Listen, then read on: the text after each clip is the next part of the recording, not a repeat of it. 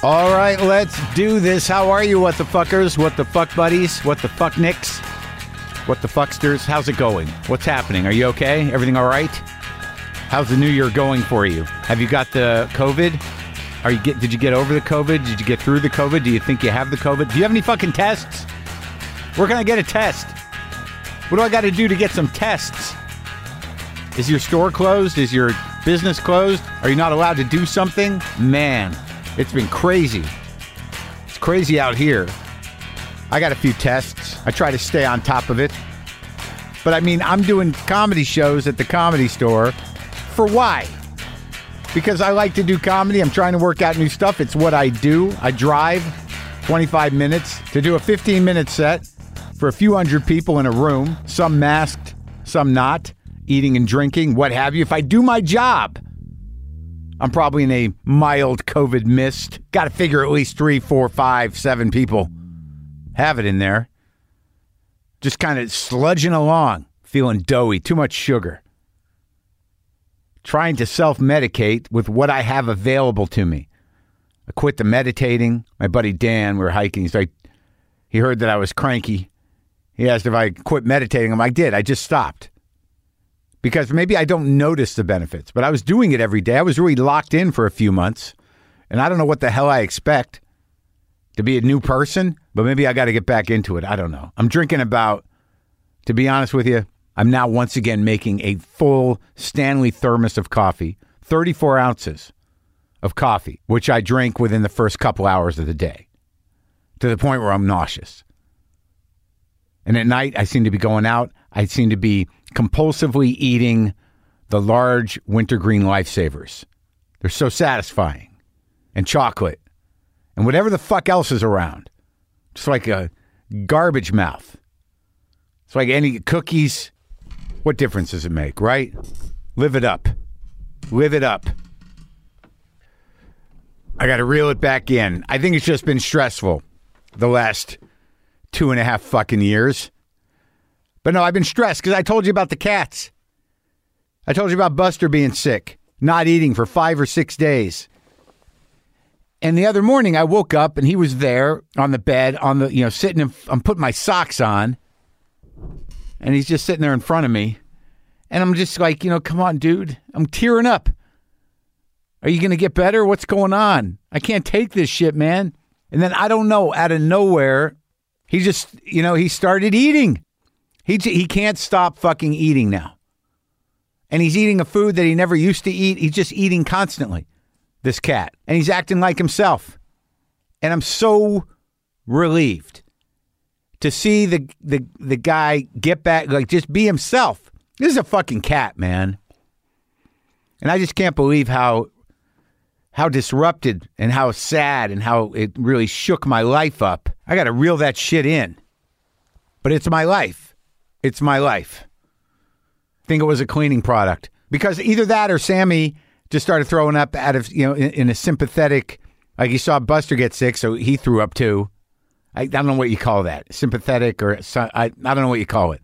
I know there's a phrase for it. Maybe it's called codependency, a relationship.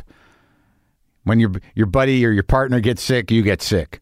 But it's not contagious sick. It's just you feel their feels.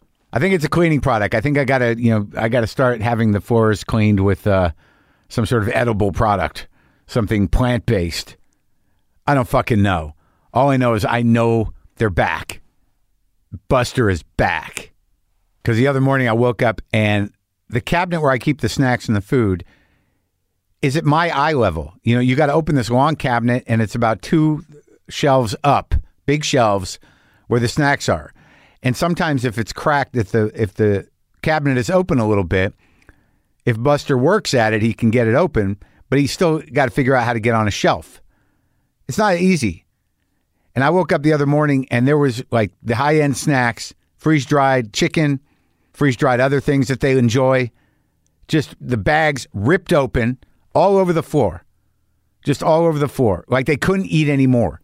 The only thing that was missing was the 2 of them just laying there all fat, unable to move from the massive fucking snack party they had.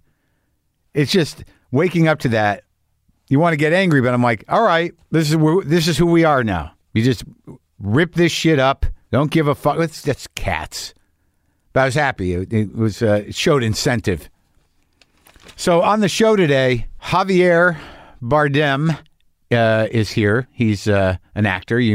Most of you know him from No Country for Old Men, Skyfall, Before Night Falls, Dune. He was also a very big star in Spain before he ever even started working in America. He's married to Penelope Cruz. You know him? You know him. His new movie is Being the Ricardos, where he plays Desi Arnaz and Nicole Kidman plays Lucille Ball. It's written and directed by Aaron Sorkin. And I had him over, but it's a bit of a story to it. You know, I'm asked to have people on the show, right? That's how it works. Get pitched people who are out doing things. He's out promoting the Being the Ricardos movie. But anyways, most people know the show, or at least get hip to it, before they come over. So anyways, Javier is supposed to come over at a certain time. The car shows up. I walk out to the gate. He already seems aggravated. I mean, he gets out of the car and he's like, I didn't get the results of my PCR. And I'm like, okay, I'm waiting for the results. And I'm like, all right. I said, I tested negative this morning, antigen test. And I said, when was your last antigen test? He said, yesterday, negative. And I'm like, okay, so let's go. We can do it, right? He's wearing the mask, and it's just like, it's tense. And then we walk into my house. And it's just me in the house. And I shut the door behind me, and he's walking into the house. He's like, where are we doing this? Where are we doing it? We're going out back into the garage, And I'm like, in my mind, I'm like, what is happening? Why is this? I've done almost 1,300 of these things. I've dealt with all sorts of tones, introductions, ways of being upon arrival, but I just couldn't understand what was up. He looked tired. I didn't know when he flew. He came in from, Spain. So I open all the windows and we sit down and, I turn it on and he's like, what is this show? And I'm like, okay. He doesn't know the show at all. And you'll hear that. Ultimately, it was a great talk. We had a great conversation. And to be honest with you, I've sort of got to give myself a little credit. Because he's out on a junket. He doesn't know the show. And we got to sit here for an hour. And he didn't seem to know anything about it. He's like, do you just like actors? And I don't take it as an insult, but it does in that moment make my job difficult. So how am I going to ease into this so we can have, a comfortable conversation for an hour? Free form. Like, I know stuff about the guy. I do a little bit of homework. But how am I going to, trick him into easing up, into relaxing, into engaging? And I do it. I do it because I know instinctively in my mind now, how to sort of manage this. But there is a thinking to it. There is it's sort of a testament to the nature of interview or the nature of podcasting, the nature of personalities that sort of come through in this medium. I can't explain it. But there's definitely a skill set in place at this point, and it's definitely a hyper-engaged skill set. It's not a skill set that enables me to sleep through anything or to get through anything or to make it necessarily easier to get through it. I need to engage. So I got to figure out a way around this guy's not knowing of the show, mild aggravation, the fact that he's probably used to giving these short interviews all the time and kind of relax into something organic. And I was pretty proud of myself, to be honest with you, because it was one of those moments where I realized, who the fuck does this? Who just talks for an hour? Who talks for an hour? Because for me, it's fun. This is my social life, and this is engaging with somebody else who has an interesting life. I enjoy it, but it's not something that happens in life much. And I just start to think about that. Like, why would anybody want to sit and talk for an hour? This is the gig. This is my life. How do I get this guy into my life? And I think we did all right. I really do. All right. So, you know what led up to this conversation with Javier? And I like the guy. We had a nice, I think, after all was said and done, he had a nice time. He reported back that he did. So this is me talking to Javier Bardem. The movie That's out right now. Being the Ricardos is streaming on Prime Video, and it's pretty good. If the actors get the hang of that Sorkinese, it can be pretty good. Okay, here we go.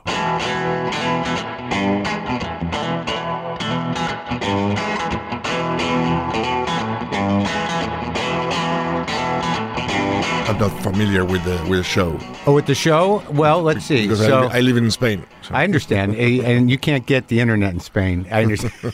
It's on internet. Yeah. Yeah, you can get it right. It's a twice a week podcast. I've had many of your contemporaries on. Last week, I had Clooney on. I had Ridley Scott on last week, or 2 weeks ago. I had Guillermo del Toro last week. Was great. So I interview people in the business. Started as a show primarily interviewing comedians, which I am, and kind of evolved into this thing. I had Obama on the show when he was president. So it's that. All of them came here. Obama came to my old house. He sat in that chair, but it was at the old house, a smaller, shittier house that he came to. It was kind of a big deal when the president comes to a small, shitty house. Yeah. Good. Yeah, it was good. So that's sort of what this is. It's a show that's on twice a week. And how come are you so interested in movies? I don't know. It's only movies or also music or? Sure, I do music. I've interviewed Keith Richards, Roger Waters, rock guys. It's basically I started the podcast before it really got popular podcasts. Okay. And it just branched out. I'll interview anybody who's creative or in one of the creative businesses. Right. Directors are a little tricky to get because they're busy. Musicians are odd because they don't have to talk. Yeah, right. You know what I mean? Like some of them like to talk. Like, are you a Pink Floyd fan? Yeah. Like I had Roger on not too long ago, and that he's definitely got things to say. Yeah, absolutely. The funny thing is about guys who are guys who've been around that long. Right. Like he kind of says like, I want to talk about David Gilmour. I want to talk, that that going in, but within 5 minutes he's fucking talking about it. Right. Yeah. But that's sort of it. That's what happened. And I was and I act and I do stand up and I do this. Okay. I was in Spain actually the first time. I won an award in Spain. Oh yeah. Yeah, in Gijón. Is that how you say it? Gijón, yeah. The film festival there in 2019. Yeah. I was there with my girlfriend, Lynn Shelton, who's no longer with us, who had directed a film, and I won Best Actor. Oh, wow. Yeah, and that was the first time I'd really been to Spain in a way where I could hang out. Okay. It was great. Do you know that film festival? Yeah, of course. Yeah, you must have been there a lot, right? A lot, and also it is followed after by the book. Which one? A literature festival. Oh, they do? They come together one after the other. Oh, really? Yeah. It seems like a nice town. Yeah, I love it there, and the people there is very friendly. Yeah. What part of Spain is that? North? That's Asturias. Yeah. That's what separates them? What makes? Because I was in Madrid for 1 day when we came back, and the only plan we had was to go to the Prado Museum to visit a couple of things. Mm-hmm. This is a good museum for that. Where if you get in your head, like, I'm going to visit this. Yes. You can go visit it. Absolutely. Yeah. It's not as big as the Louvre. Yeah. So you don't need to, you don't get crazy going around it. You don't get exhausted. But it's amazing. Are we recording already? Oh, yeah. Oh, okay. Now, the thing about but that museum, though, they do a thing that I never seen before. They these are the things you might want to see. They'll lay it out because they know. Of course, you have Goya, you have Velázquez, you have Bosch, the Bosch, which is crazy. And and Velázquez, right? Yeah, Titian, like all those. You do the one of the Goya of Saturn eating his kid. That's the best one.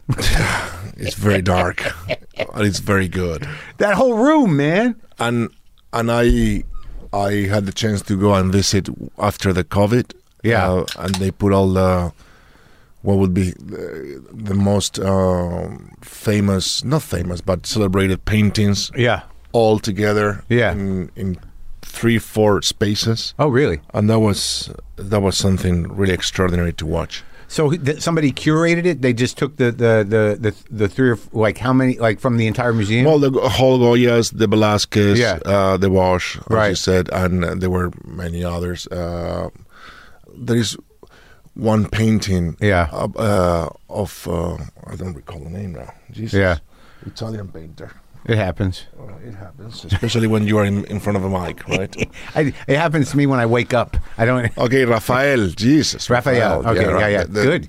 You got it. It's a portrait that it's not too big, but it's extraordinary to watch at, to look at. And that was there. And that experience of being alone, because there was not many people in front of those paintings, it was extraordinary. It was absolutely amazing. I would say it was the first place I went to visit once I came out of the house. After the first wave. Yeah.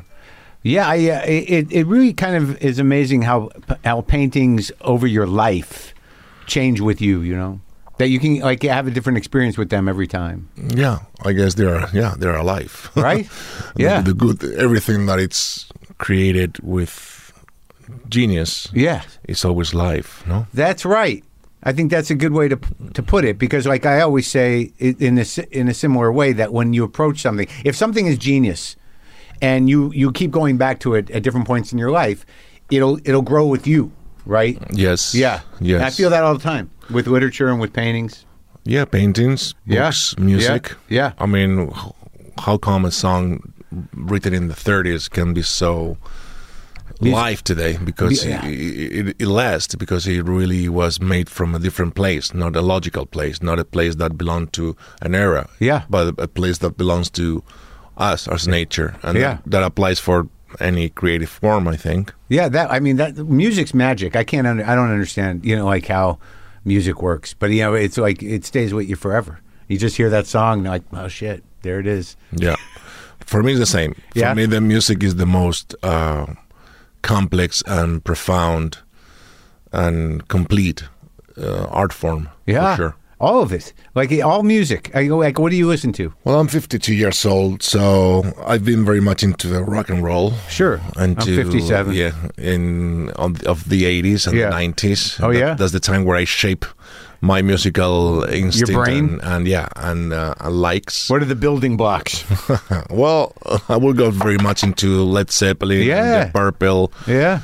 And of course, AC/DC. AC/DC, the first six. Yeah. The Bond records. Yeah, of course. Those are the ones. And Back in Black. After that, okay. Yeah, I know. But still, you see them live and it's crazy. Have you seen them live? I haven't. You haven't? I haven't. You know what? I did. When I was in high school, I saw them open. I swear to God, they opened for Journey. I swear to God. Oh, wow. In 1970, it must have been 6. I was in sophomore, and I was there to see Journey. That's the fucked up thing. That's a sad thing. I don't like admitting that. But I did see Bon Scott's AC/DC. Wow. What year was that? Well, it must have been the first tour, like 76, 77, 77, right? That's High Voltage. Yeah. That's the time, yeah. The best. I listen to them still weekly. Yeah. I listened to them yesterday when I was hiking. All right. I listened to the live one, the Bad Boy Boogie on the live. If You Want Blood, You've Got It. Yes. That album, that's the best, one of the best live albums ever. Oh, man. When they come back in on Bad Boy Boogie after and the opening of that album, Riff Raff. Oh, yeah. That is rock and roll. It's the best. Do you have that live at the Atlantic Studios? Do you know that live one that they did? Yes, of course. Oh, my God. Of course. That's crazy. It's crazy. And I had the chance to meet them personally in 2015 in a concert that they did in Spain. And I put myself on my knees just to embrace the little guy, Mr. Young. Yes. So and he was scared because I'm so big compared to him. Like, what is this? Who's this Spaniard that is? Because he meant a lot to me since all my childhood and I started to listen to them when I was 9 years old. 9? Yeah. Nobody plays guitar like that guy. No.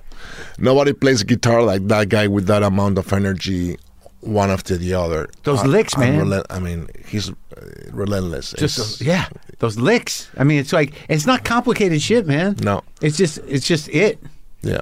So did he talk to you? Did you talk to him? Yeah, I talked to him, and I talked to Brian Johnson, who was there as well. Yeah. And they were very happy because I brought like some friends of mine, and we brought him a good hum and a couple of bottles of wine.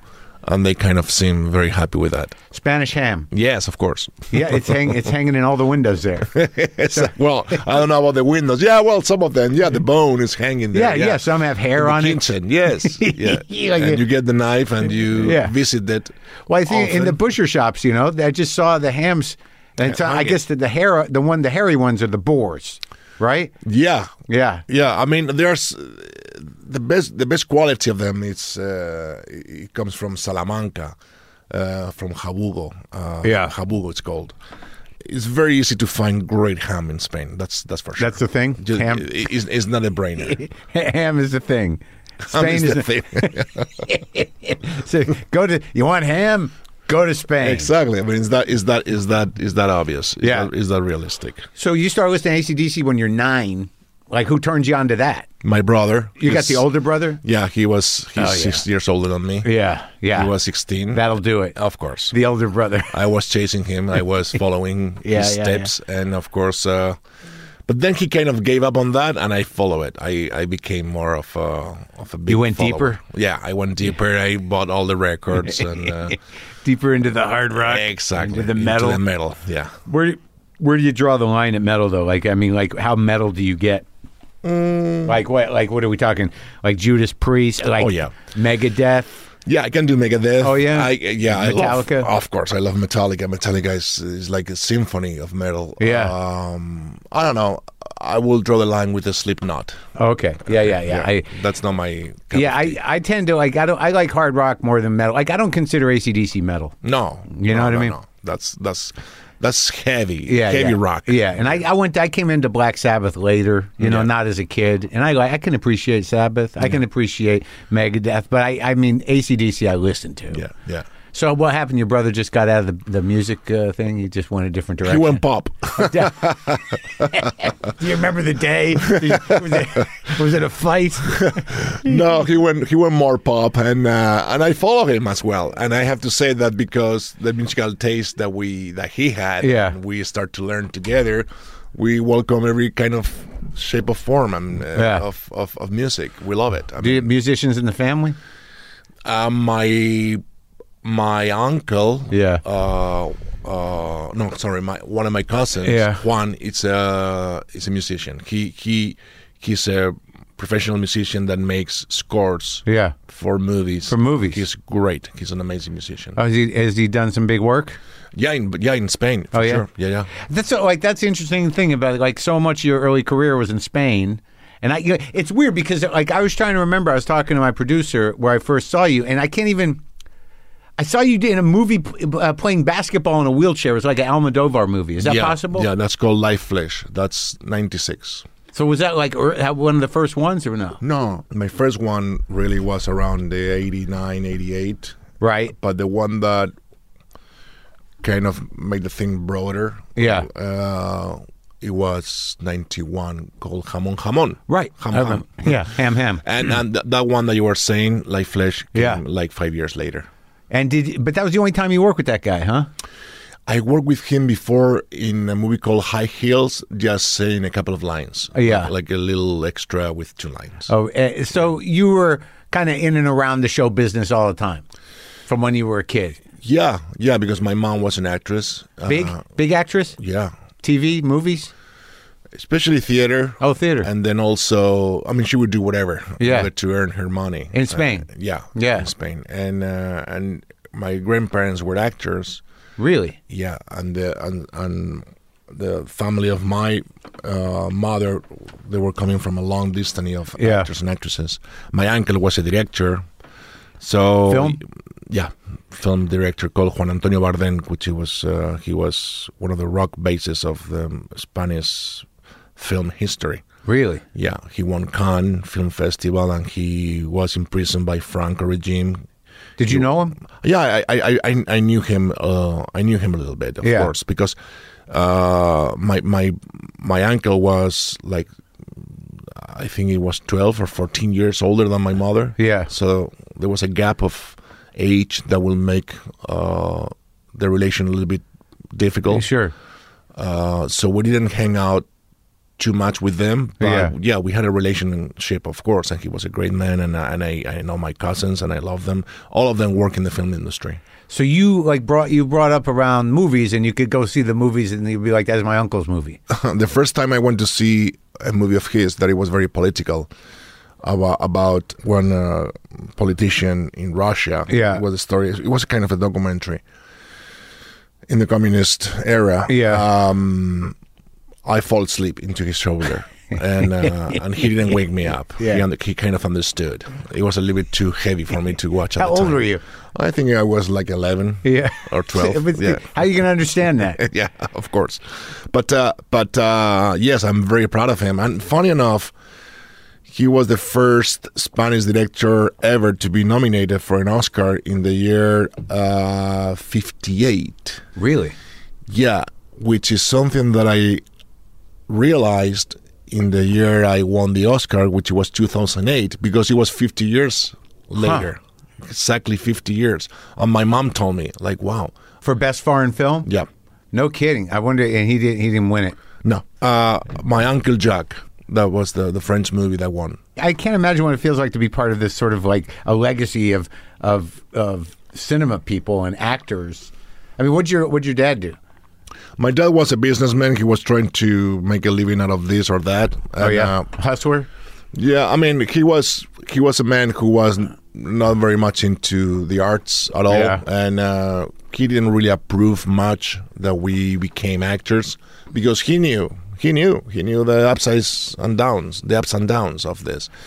Your brother's actor too? My brother's an actor and a writer. Yeah. My sister is an actress. Oh my God. She has been running 2 restaurants lately, and she's been on that business, which is a very hard business. In Madrid? Yeah. So you go to her restaurants? Yeah, I used to. Now the restaurants are closed, and she's back into what I know, and I feel it was her real passion, which is acting. Yeah. Now, do you feel like did all of you guys did you all train, or did you just sort of come into it? I mean, I don't know. I start to work little by little, and then was it always what you wanted to do? No. I wanted to be a painter, and I study belle arts, and What kind of painting? It was more into drawing. Yeah, sure. It was always very like realistic painting. Oh, really? Like faces, bodies, things like that, I guess. Yeah. The expression of the face would be the thing that I was more interested in. You don't like abstract? I do like. I mean, I'm a very good friend of Julian Schnabel. Which right, because of the movie. Yeah. He's a great painter. I don't know if that's abstract or not. It's certainly abstract. Yeah. What I mean is when something is done and it's beautifully done, and there's a real artist behind, you feel something about what you're watching, whether it's abstract or realistically. Yeah. It doesn't matter. And so I'm fine with that. But it's true that I am more drawn into kind of the drawings rather than the paintings. Yeah. That's why I like watching, I don't know, like Goya. Yeah. He was a great, he was a genius and everything. But you can see the traces of the drawing into the painting, and how he put the paint on top of that, and in a very loose way, and at the same time being so precise in what has to be shown and what has to be darkened, and that all is in the hand of a genius. But do you still paint? I don't. And that's sad. I should go back to it. But I guess I kind of let it go, and then little by little I understood that those things, unless you practiced, it goes away. And also it's hard, I think, too, when you have a dream to do something well, and you, for whatever reason, get away from it, that, going back to it's kind of difficult. It's kind of difficult to go back to it as a hobby without being haunted by it somehow. Absolutely, and not be too hard on yourself. Right. Like trying to really make something good out of it, rather than just express yourself or have fun with it. Exactly. I got all these guitars. I never ever tried to be in a band. Right. But you play guitar. Yeah, I love it. But if I was trying to be in a band when I was younger, it would be different. Right. It would have a different meaning. I play with people, but I never believed that I was going to be a musician. Right. So I still enjoy it. These aren't like haunted vessels of failure here. But do you play in concerts? Do you get on stage with people? I have been lately for the first time. I mean, a couple of times when I was younger, but I never played with a band. But now I play with some guys, and we do covers, and like I'm like, fuck it. You know, it's like bucket list shit. You know, I've always wanted to do this, and now I'm not afraid. So, and I got nothing to lose. Right. And I don't want anything. And how fun is that? It's great. It's great. I don't know. You know, it's great. Do you ever play? Do you play anything? No, I like drums. Yeah. I play drums. Yeah. I never been in a band, but I'm sure that the little times where I play with my friends, not in front of anybody, just for us, it's a different experience. It's something that's communal. That it's about belonging to something. Yeah, it's so. I mean, you must feel it too in acting as well, because I noticed that when you watch that Beatles thing, you know. The Get Back, the documentary. I don't know if you've watched any of it. No, but I haven't. You should. Well, you don't have to. Whatever you want to do. But the point is that you know those songs are so simple. Yeah. But the magic is them together. Right. That something happens. Right. And it's the same with any collaborative art. That like you know you bring whatever you're going to bring to it. Either you're going to be insecure, you're going to be confident, or you're going to be it doesn't matter. But as soon as other people are involved, it's bigger than you, and something magic can happen. Yeah, and especially that. Yeah, absolutely, and also the magical of belonging to something bigger than you, as you said, and being part of something that it's not about yourself, but about something else. Right. That is a message that you want to get across to someone, in case that means anything to someone. Isn't that interesting? And yeah, that is what it should be, any art expression at all, because most of the time it's about ourselves. It's a little bit too much about ourselves, trying to make a point about ourselves, rather than trying to really explain or trespass ourselves to tell a story. Do you think about that though when you look at a script? I mean, like I mean, I can talk about that, you know, intellectually, and I think when you work with other people collaboratively, you feel that. You know, I mean, but I still think I'm kind of selfish. But when you look at like a script, do you feel like, you know, how can I get lost in this? Yeah, you want to get lost in that at the same time to have some control over it. For me, it's basic. I guess as for a musician to be lost is, I don't know. I'm saying, I don't know. Sure. I don't have any idea, but I guess it would be more about how much you can rehearse in order to get lost. Yeah, right. And for me, it's about the same. It's like, how really can I have a hold on into this and have something to say about it as an actor in order for me to really try to do what I think I can do best, which is get lost in it. Yeah. But it's not something that you can jump in. You just jump in and you say, okay, let's try this, let's try that. No, that doesn't work for me. Some other actors can do that, and I really envy them. But for me, I have to have everything covered in order to make that jump and try to get lost in it. Do you remember, like, can you identify the first time you felt that? Yeah, I feel it was a movie called The Ages of Lulu, 1989. Yeah. And it was a tough role because I was playing a bisexual prostitute. Yeah. You took it though. You took the role though. It was, and funny enough, it was based on an amazing book of a great writer called Almudena Grandes, who passed away recently, sadly. Yeah. And the movie will end up on a whorehouse where these sadomasochist practices were taking place, run by my mother at the time. I mean, my mother, another time, my mother, who was the boss of the whorehouse. So my first role was this bisexual prostitute. And your mom was in the movie? Yeah. Your real mother? In front of my mom, where she was asking me to not be too violent with one of the clients. So that was, of course I have to get lost in it because it was way too hard to deal with. And now I think about it and I go, well, I was 20 years old and I was so much into it. I wanted to really give it all because it was a great opportunity. And I went far, not far in terms of making the harm to myself or to any other, but to really imagine that man, and I follow people like that over the streets. I didn't get myself into any kind of trouble, but it was the first time that I immersed myself into some kind of atmosphere to understand what I was talking about, and I love that. Wow. Yeah. And your mom was there the whole time? My mom was there, and she said it was one of the most difficult roles she ever played after 50 years of working as an actress, because she was in one way playing the harsh, tough woman ruling, running the whorehouse. Yeah. And on the other hand, it was my mom trying to understand or help me to do it better or to be comfortable within that situation. Right. So it was a tough one for her. And God bless her. She passed away last July. Oh, I'm sorry. Yeah, thank you. And I miss her so much. She was 82 years old. And the good thing is that I have a brother and a sister, and we were with her, and she felt loved. Yeah. Oh, that's nice. She felt loved. She felt accompanied. And she was awake, and yes, yes. She felt the love. And she felt the gratitude. That's amazing. Yeah. To be there for that. Yeah. That's the thing that keeps me, I don't know, like relieved. Like she felt the love. Right. You were all there. Yeah. Beautiful.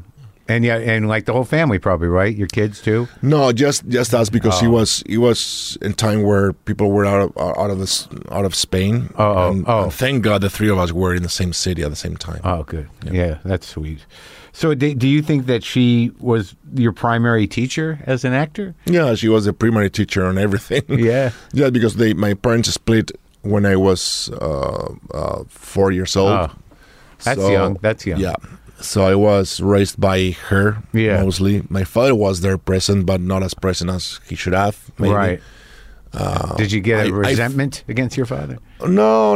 I mean, of course, now being older as I am and being a father myself and more of a man than a child, I can understand certain things, and I understand that people try to do their best, and sometimes you hurt someone without wanting to do so. He could have done better. He could have done more. Sure, but also he did what he could, and I forgive him for that. That's interesting, because I always wrestle with that, because like I think, people say that like we did the best you could, but there's a party that's like, did you though? Yeah. No, of course we can always do better and more and better. I don't know if it's the word more or better, or to be more aware of what's the word? What's going to happen? The consequences. Consequences. Thank you. Of our own acts. Yeah. Of course, we have to be aware of that. And now, as a father, I'm way more aware of that. But at the same time, we have to also frame them in the moment they were educated as children. Yeah. My father was educated in a moment where manhood, it was a very, very thick and solid, and there had to be a certain type of strength that was. Yes. Was there a macho element? Yeah, you can call that as well. And the women in Spain and today, but thank God today has changed so dramatically. Yeah. Still more changes to come, we wish. Yeah. But women in the time were, my mother couldn't have a bank account by herself, or couldn't travel alone. So those things, of course, shape the way you see the world as well. Yeah. And he was educated into that. That being said, he could have been more present. And when you say to a kid, "I'll be there," and you don't show up, that's bad. That's bad. That's the bad part. That's the bad part. No matter what the intentions were. Yeah, exactly. Because you hear that story all the time. Yeah. I'll be there this weekend to take you to the game or whatever. Yeah. They don't come. Yeah. It's always the saddest fucking story. Yeah. But it's not unusual. It's not unusual. And that's the thing that you can do better, for sure. Wait, could you even imagine, though, I don't know who these people are. I don't even have kids. But could you imagine telling your kid, I'll pick you up at 5, and then 2 days later go I'm sorry, I forgot. No. How the fuck does that happen? No. I absolutely. And I can't think of that. I can't imagine that. Yeah. I'm not that guy. I flew sometimes mostly hold the world around just to be with them for a couple of days. For me, when I'm working outside, out of my home, I'm always saying that I have 2 weeks in my genetics. I can't stay away from 2 weeks. More than 2 weeks, I can't. And then you got to carve out the time to go back? Yes, I have to go back. Because sometimes you shoot forever. Sometimes you're shooting for months. Yeah, absolutely. But I have to if they cannot travel with me, then I have to go back. And wherever I am. I'm the same way with my cats. Of course. My sister is having a problem with her cat now, and she's devastated. I know how important it is. I was having one. I'm just getting through one now. Yeah. Yeah. You don't know what the hell is wrong with them. I mean, it's a weird thing. It makes you feel silly. But if your life, like I don't have kids, if you have these things, these animals, and they're part of your life and they're part of your pattern, and you put some of yourself, they ground you. You know, you love these dumb things. Absolutely. And if one of them is like fucked up, you're like, ugh, your whole life, everything gets thrown off. It's your companion. Yeah, kind of. They don't do much, but you know, they're there. They're consistent. How long have you been with them? These ones? Her? Yeah. I got a new guy. He's less than a year old, and then the other guy's like 5 or 6 years old. And then there was 2 that were old, and they're dead now. But yeah, I mean, kids is different. Obviously, you know, they're never going to talk. You mean the kids? No, my cats. That would be scary. Hope not. Very exciting though. And then I know what the fuck was wrong with it for the last 2 days. That's true. But did you? So were you brought up with? You were talking about that the Catholic guilt in Spain. Like that's heavy Catholic, isn't it? Yeah, it's better. Now the new generations, I think they are dealing with it way better than what I had to deal with when I was younger. Yeah, I guess historically, Spain has been as violently Catholic as you can be, really. Well, Inquisition was made up in Spain, right? Yeah, sure. We have Torquemada, and we've burned some witches, and we've burned some witches and some books as well. Yeah. And we've chased those who were not doctrinated by the Holy Church, and we've made them feel guilty and punished them if they got rid of the Jews. Get rid of the Jews and of the Moroccans as well. Yeah. It's a country that has been very powerful in many ways by shaping itself with lots of invasion or conquering as well. Yeah. But meaning, I mean, there's no big empire in the world that has not done so. Sure. I mean, and we always have to be historically accurate in order to make to make a thing about it. Yeah.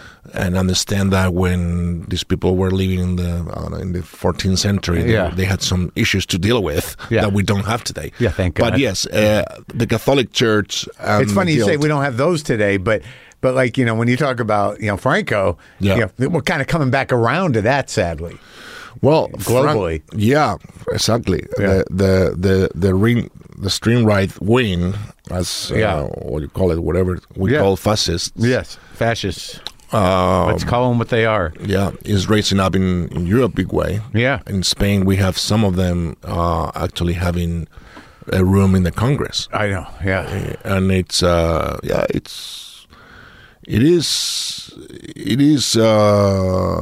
scary. It's scary, and also, but we have to pay attention to that because they are not there for free. I mean, there's people behind them that are voting for them. Right. And there are some other democratic political parties that are supporting them in order to get their support. Yeah.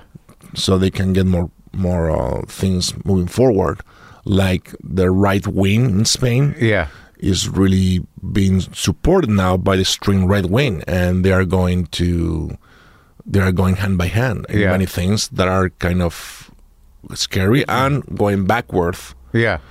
To what it was in the 60s or in the 50s sometimes. For example, with the rights of the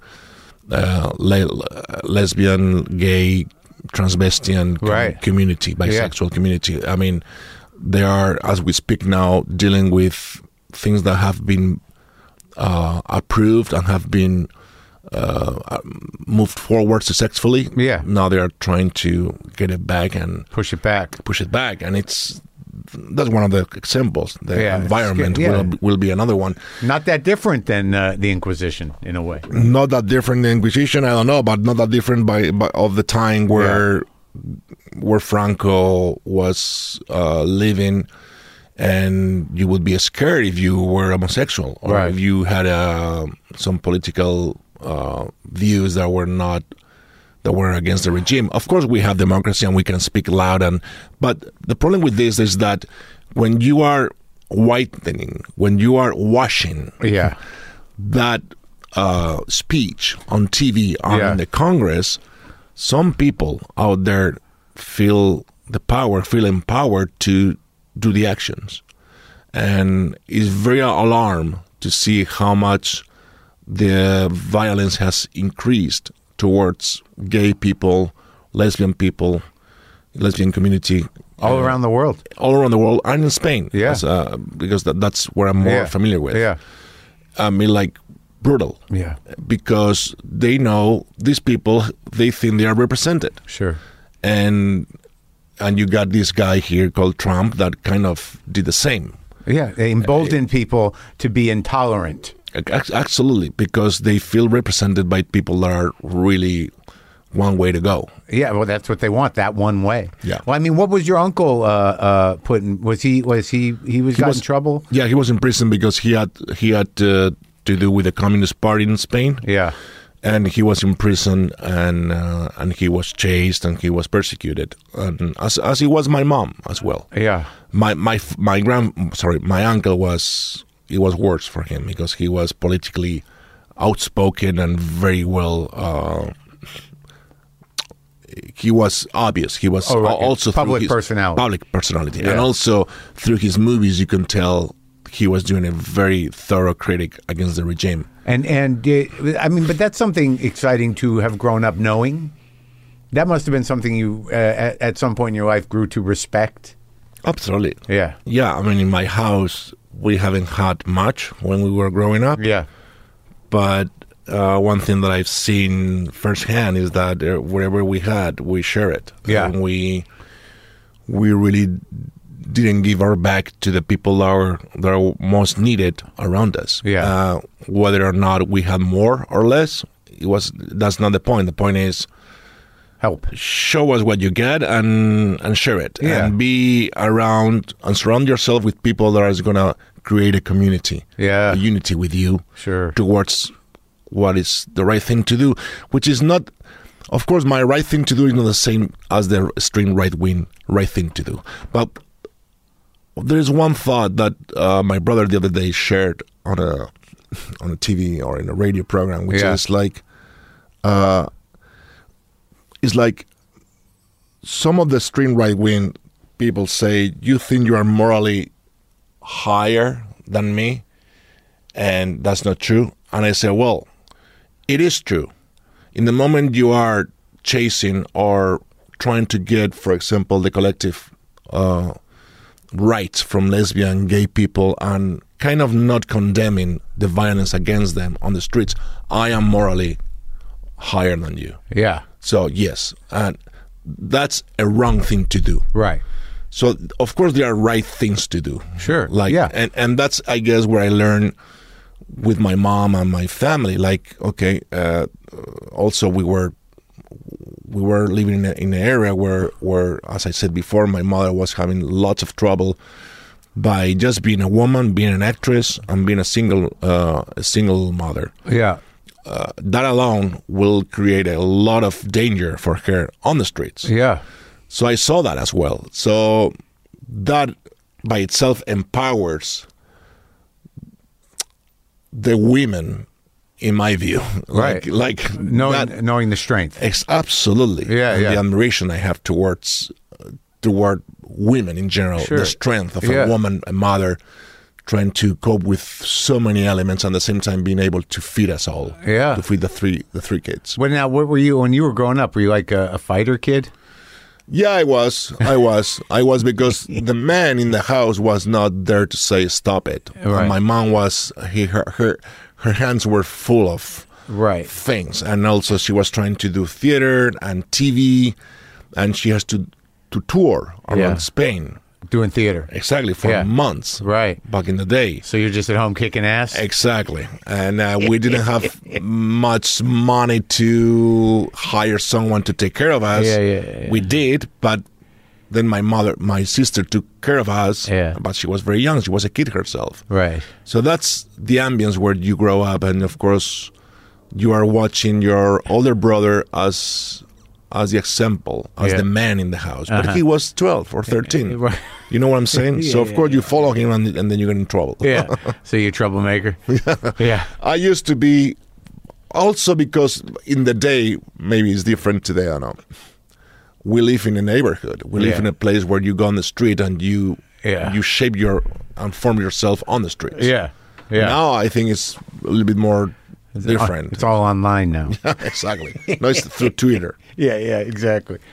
So really, you had to go out there and get scrappy just to show the neighborhood what was up. Yeah, but I will always call my brother. He was bigger and older, but I'll be behind. But the Catholic thing, that didn't get into your brain? No, my grandmother, my father's mother. Yeah. She was very Catholic, and she will take me to the church many Sundays. Yeah. And I will be there, and it will be a place where I will feel kind of safe. Sure. I was little, and I felt like to be in a church. Actually, it's a beautiful thing. The pageantry of it. Absolutely, all the wizards. Absolutely, it's like it's a sacred place. So you feel that weight. Yeah, you do, especially when you're a kid. But I didn't follow it up. No. So you, but you do. You don't have anything. You're not just spiritual guy or nothing. Not really. I mean, good. Not really. It's okay. Which I wish I had. I mean, really? I believe. For example, when I do, let's say I play Desi Arnaz in Being the Ricardos. Yeah. He's a real person. Yeah. Well, I talk to him, and I kind of talk to him on a mystical plane. Yes, and I communicate with him or what I think it could be him. Well, the good thing about Ricky Ricardo is that there's plenty to see. Absolutely. I mean, I watched that movie the other night, and I thought it was a great story. And I certainly didn't know much of that. Mm-hmm. And and I thought you guys handled the Sorkin ease very well, because that's the trick of that guy. I mean, it really all hinges on the actor's ability to perform his writing. Right. And I thought you guys did a great job with that. I mean, it's demanding when you're working with Aaron Sorkin's words. Is demanding because they are so rich and powerful, and there's a rhythm to it. There's a rhythm into it. Yeah. It's almost like the 30s. There's like a thing that happens with him when it's done well. But it's funny because you will think of Aaron as a director asking you to speak faster, and it's the opposite. He wants you to breathe and to be in silence and taking what you've been said. And be aware and be, that what you're saying has to create an effect on the other. You know why? I bet is because, he loads up those sentences. If you don't do it right, it's not going to sound natural. Absolutely. So in order to make Sorkinese sound natural, you've really got to, I guess, think it. Yes, think it and also making it organic. Right. He's a great actor's friend because he knows how to put the lines with such a continuity that when you jump into the lines, you don't need to add or take out anything. Yeah. It's exactly what you need to say, no more, no less. That's in the hands of many few of them. I mean, it's not easy to find. He's precise. Yeah, he's precise, but also he knows what the actor needs to say. Yes. And that's great. But at the same time, you have to be very, very truthful with what you're saying. Otherwise, it's going to sound like a script. Right. That's exactly. It's hard, because I've seen his stuff done well and I've seen it done badly. Right. But you guys did a good job of it. And now, so when you took this role, I mean, you knew Ricky. Mm-hmm. We all know Ricky. Mm-hmm. What was it that made you go okay? I don't know. First of all, working with Aaron. Second, I was very drawn into the story. Yeah. Him being a foreigner, a Cuban, in the States, the 50s in the United States, the communism. But most of all, the love story between them. I think for what I read, for what I saw, from what I heard from Lucy, their kid, their child. You talked to her? Yeah. Oh, yeah? Yeah, and she's been very helpful, and she's a great lady. Is Desi Jr. still alive? Yeah, I think. Yeah. Well, you talked to Lucille Ball's the daughter. Yeah, daughter. Okay. Yeah. And he was madly, Desi was madly in love with Lucille Ball. Yeah. And he will do everything in order to protect her and take care of her. And there was also something going parallel to that, which is speaking of which, we talked about before, his education as a man in Cuba. Yeah. That will bring some issues with it. Sure. But he won't feel that as an issue itself. He will feel like that's the way I am. And, and it doesn't mean anything. Well, that's interesting. Her decision, when it happens finally, not to deal with it, the timing of it. And it's also like it's a pretty, feminist movie, really, in terms of how he and how I think she really was, but in relation to the give and take of what happened, him being protective and ultimately doing what he did on that set that day, but her also saying like, no, I don't know if I can live like this. Yeah, absolutely. And also, it was the last drop in the glass. Yeah. And I think it is feminist in the sense, I don't know if the word is feminist, but I think it's very obvious that it's empowering a woman that it was very powerful. And she I think empowered herself. Right. And in the moment where being a woman and a foreigner, it was kind of a weak point to be somewhere and make something out of it. And they both had one of the most amazing and prolific production companies ever. Desi Lu, run by a woman and a foreigner. So that speaks volumes about who they were. Yeah, so like working with Sorkin though, the precision of it. I mean, like going back. I mean, what are the different because it seems like somebody like Schnabel is going to be a little more fluid. There must be a completely different game. Yes, it's different. Julian will paint. Right. The scenes with you. and Aaron will be more like precise, and he wants the things to be contained and framed into what it is, no more or less than that. Well, it's interesting because, with Schnabel and Before Night Falls, that was the first Oscar nomination, right? And how much of that was your role in that was in terms of character was collaborative, or how much did you sort of like pull together yourself? It was very collaborative. I mean, Julian is a great guy that I adore, and he was so helpful, and he is so helpful and so loving. We worked together and we tried different things, and it's funny because I always thought that movie was kind of an experiment for me. Yeah, like a try for me to see if I was capable of performing in a foreign language. Oh, okay, yeah. I never thought that movie was going to be, received or seen by so many people. For you, it was just sort of like, I'm going to try it. Exactly. This is a nice low-key project. Exactly. That's what I thought. And then out of a sudden, the movie turns out to be a great movie that still really resonates. Yeah. And I got a nomination for an Oscar, which is like crazy. So you did it. Yeah, I did it. And I guess if I knew that before shooting, I would have done it worse. You would have been self-conscious. Exactly. So that was really the first full English movie you did? Yeah. Oh my gosh. Yeah. It was the first.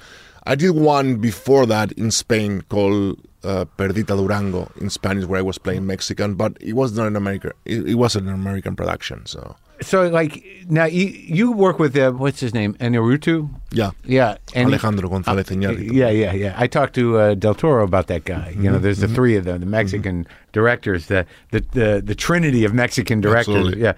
So like in terms of culturally, it's very different, right? It's still a Latin world, but Mexico and Spain is different. It's like being, I don't know, British and American or Australian. Right. I think it's more or less the same. Right. We share some things in common. Some others if I watch a movie in Mexican, I can. And if they go into the slam or like on the way they speak on the streets, I won't get a word out of it. Right. Oh, okay. Yeah. And the same for them. We do in Spanish, in Castilian Spanish. Right. But we share some impulse and some, I don't know. We share the blood as well. Sure. I was doing this. Thanks to the Inquisition. Exactly, and the conquerors. Yeah. I was doing this great project about Cortés and the conquest of Mexico that unfortunately was canceled after the COVID because many things. A movie? It was a 4 episodes series. Oh, miniseries, yeah. Yeah, and it was a great project, and that I was very much into telling that story because for Spain and for Mexico it's a big thing, especially for Mexico, right? Yeah. But again, we have to revisit that world with the eyes of the time. Huh. Today, it will be very brutal. Yeah. What we did, and it was brutal. But at the same time, it's Cortez. Yeah. It's Cortez. It's the time that it was. Yeah. And also, they were encountering the unknown and the Aztecs, which were not also kind of soft. Right. So I'm not justifying or excusing anything. I'm saying that the clash of these two wild worlds together made the conquerors and the indigenous people. Exactly. Made what happened being a possible outcome. Right. The possible outcome. So, it's too bad that they're not going to make it. Yeah, it's sad. But that being said, I have, I work with Iñárritu, and I think he's one of the greatest directors. I mean, it's fantastic, of course. It's funny. Yeah, it was funny when talking to Del Toro about him, because Del Toro will have he'll have him come over and look at his edits. Mm-hmm. And he said that Iñárritu will say, like, I think this scene's a little long. And I'm like, that guy? He's going to tell you what's long? It's funny because the three of them are great in what they do, Alfonso, Guillermo, and Alejandro. Yeah. But they're different. Oh, totally. It's great. Yeah. They have their own thing. Yeah. It's incredible. So in terms of precision, it seems that, like, there's, the Chernobyl movie puts you on the map here, right? And then the Coen brothers got you. That movie got you an Oscar, but but those guys are precise too, right? The Coens, they were precise. They were so precise that they will give you a storyboard script. Oh, really? Where everything was already drawn, and right. But they will be very open to also change it if they need it. But they knew the movie way before they said action. Yeah. They knew the whole movie. Right. And Roger Deakins, the amazing DP, was there, and he did a spectacular job. And yes, that was precise, but also it was precise, but that precision was on my side because my character is very precise as well. Yeah. He's not somebody loose. He's totally controlled. He's not, exactly. He's in total control of what he does best. Even his haircut. Exactly. Yeah. There's no one hair coming out of the place. Yeah. And who made those decisions for the character? You? I mean, I know it was on the page. The Coens decided the haircut based on a book with photographs of a brothel in the borderline with Mexico in the 50s. Interesting. Yeah. There was a guy there with that haircut, and they say, we want this. And I say, okay. It's one of the most amazing scenes in that movie that, like, only because, speaking of painting and the way that they, you visually see something. And I'm curious as to how many times you shot it. Is that, when you strangled that guy on the floor and the boots were marking the floor, like that shot, after he dies with those boot markings is like an abstract painting. Absolutely. How many times you get to do that? The strangulation happened like it was complicated because I have to have the guy who was playing the sheriff, the guard, the police guy, the officer. He had an harness, and my handcuffs were attached to that harness, right? So I could pull without strangling him, right? But it was so painful for both of us, but still, in order to make it look realistic, we have to spend basically the whole day doing that scene. So those marks, were after many takes. Oh, right. Yeah. So did they have to wash and get new marks many times? Or, no. The marks were one take? Yeah. That was an amazing visual thing, and it's something I always remember because it almost, the marks almost sort of transcend the event. Yeah. The violence, it tells you how violent the situation was. Yeah. Yeah, but also on their own, the desperation. I don't know, I just remember it. It's a great shot. Yeah, the desperation, the agony. Of the prey. Sure, right, being hunted. Yeah, and how did you like working with Brolin? I love Josh. I know him. You worked with him before too, right? Did you do Dune together? Or no. Yeah, but we haven't worked. Actually, we haven't worked in scenes together. Wow. We only one phone conversation. Yeah. In No Country for Old Men, and in Dune we haven't worked together. But I would love to work with him in Dune too. Yeah. Well, he's like, I think both of you guys have, it's like there's certain people that just, that hold the screen without doing anything. And you guys are those kind of guys, I talked to him. Oh, yeah? And I never met him before. And, he drove up like you did. And he got out of that car and I'm like, oh, shit, this guy is a real deal. He's great.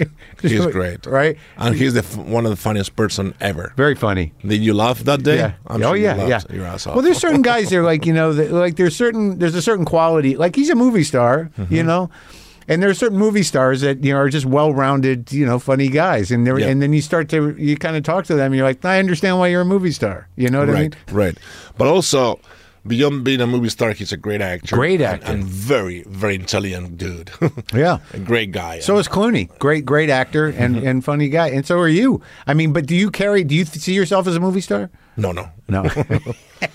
I guess the idea of a movie star is more about something that excels the fact that he plays a role. Right. Something that is right. Interesting. It's something that is overwhelmed by many other elements that makes him or her something unique. That's interesting. And not only a good actor or good actresses or well-known, less known, well-known. Is like, wow, I don't know, if you tell me... It's something transcendent. Like, no matter what role they're playing, even if they're doing the role well, you're like, that's fucking Clooney. Or whatever. Yeah. It's interesting. That's a true thing. Yeah. So, but I don't know if that's a liability in your life. I mean, they all seem okay. I mean, I've talked to a lot of them, but there's something probably good about just, focusing on the acting as opposed to worrying about being a movie star. Yeah, especially when you are not supposed to be a movie star, or you have never planned to be a movie star, and you are never going to be one. So you just do your job decently and try to do it as decent as you can. Yeah. And listen, I'm an actor, and I'm blessed by the fact that I can work, right, get a job, right, be paid for it. Yeah. Most of the actors and actresses are unemployed. It's a huge percentage of unemployment in the acting world. And to be able to look back, and at the time that we were speaking about the ages of Lulu with my mom, and said, well, I've kind of worked constantly since the 90s. Yeah. With some ups and downs, but mostly like in consecutive years. Yeah. That's a lot.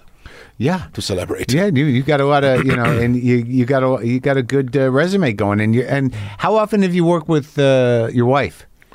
I work with her, Jamon. Then so that's where you met Woody her? Allen. Yeah, Woody Allen's. But when did you start dating?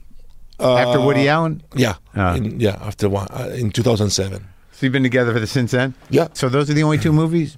No, and then we did two more. Oh, yeah. Loving Pablo, where I was playing Pablo Escobar, and she was playing the journalist. Oh, yeah. That fell in love with Pablo. Yeah. And then one with Asghar Farhadi called Everybody Knows.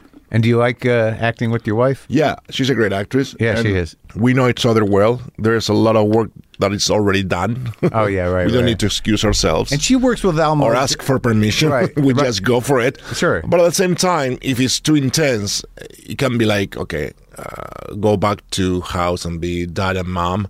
Right. After an intense scene is kind of not the most ideal. So we both think, okay, let's do it, but not too often, like here and there. Oh, interesting. So like what actually comes home with you that makes it tricky? Well, like when we were doing Loving Pablo, I was playing this monster, and she was playing this victim, and there were scenes that were very brutal, not physically brutal, but emotionally and psychological. Yeah, and try to go back to be just nice and okay and relax and just make some dinner. Yeah, it was difficult because there's always something holding inside of you when you've gone that way, when you've made that journey. It's normal. You've put your body and your emotions and your voice and yourself into it. So you're not going to wash it up wash it out just because you clapped your hands or because you snapped your fingers. It takes time. Right. So do you think that there's a moment too where she may think like, I didn't know you had that inside of you? Of course. Of course. Of course. Of course you go, did that scare you? And she was like, well, I wasn't expecting that, and which is a good thing because you want to surprise your, your partner. But then you want to put it away. Exactly. All right. Well, great talking to you, man. Thanks for coming by. Thank you very much. Nice to see you. Thank you very much.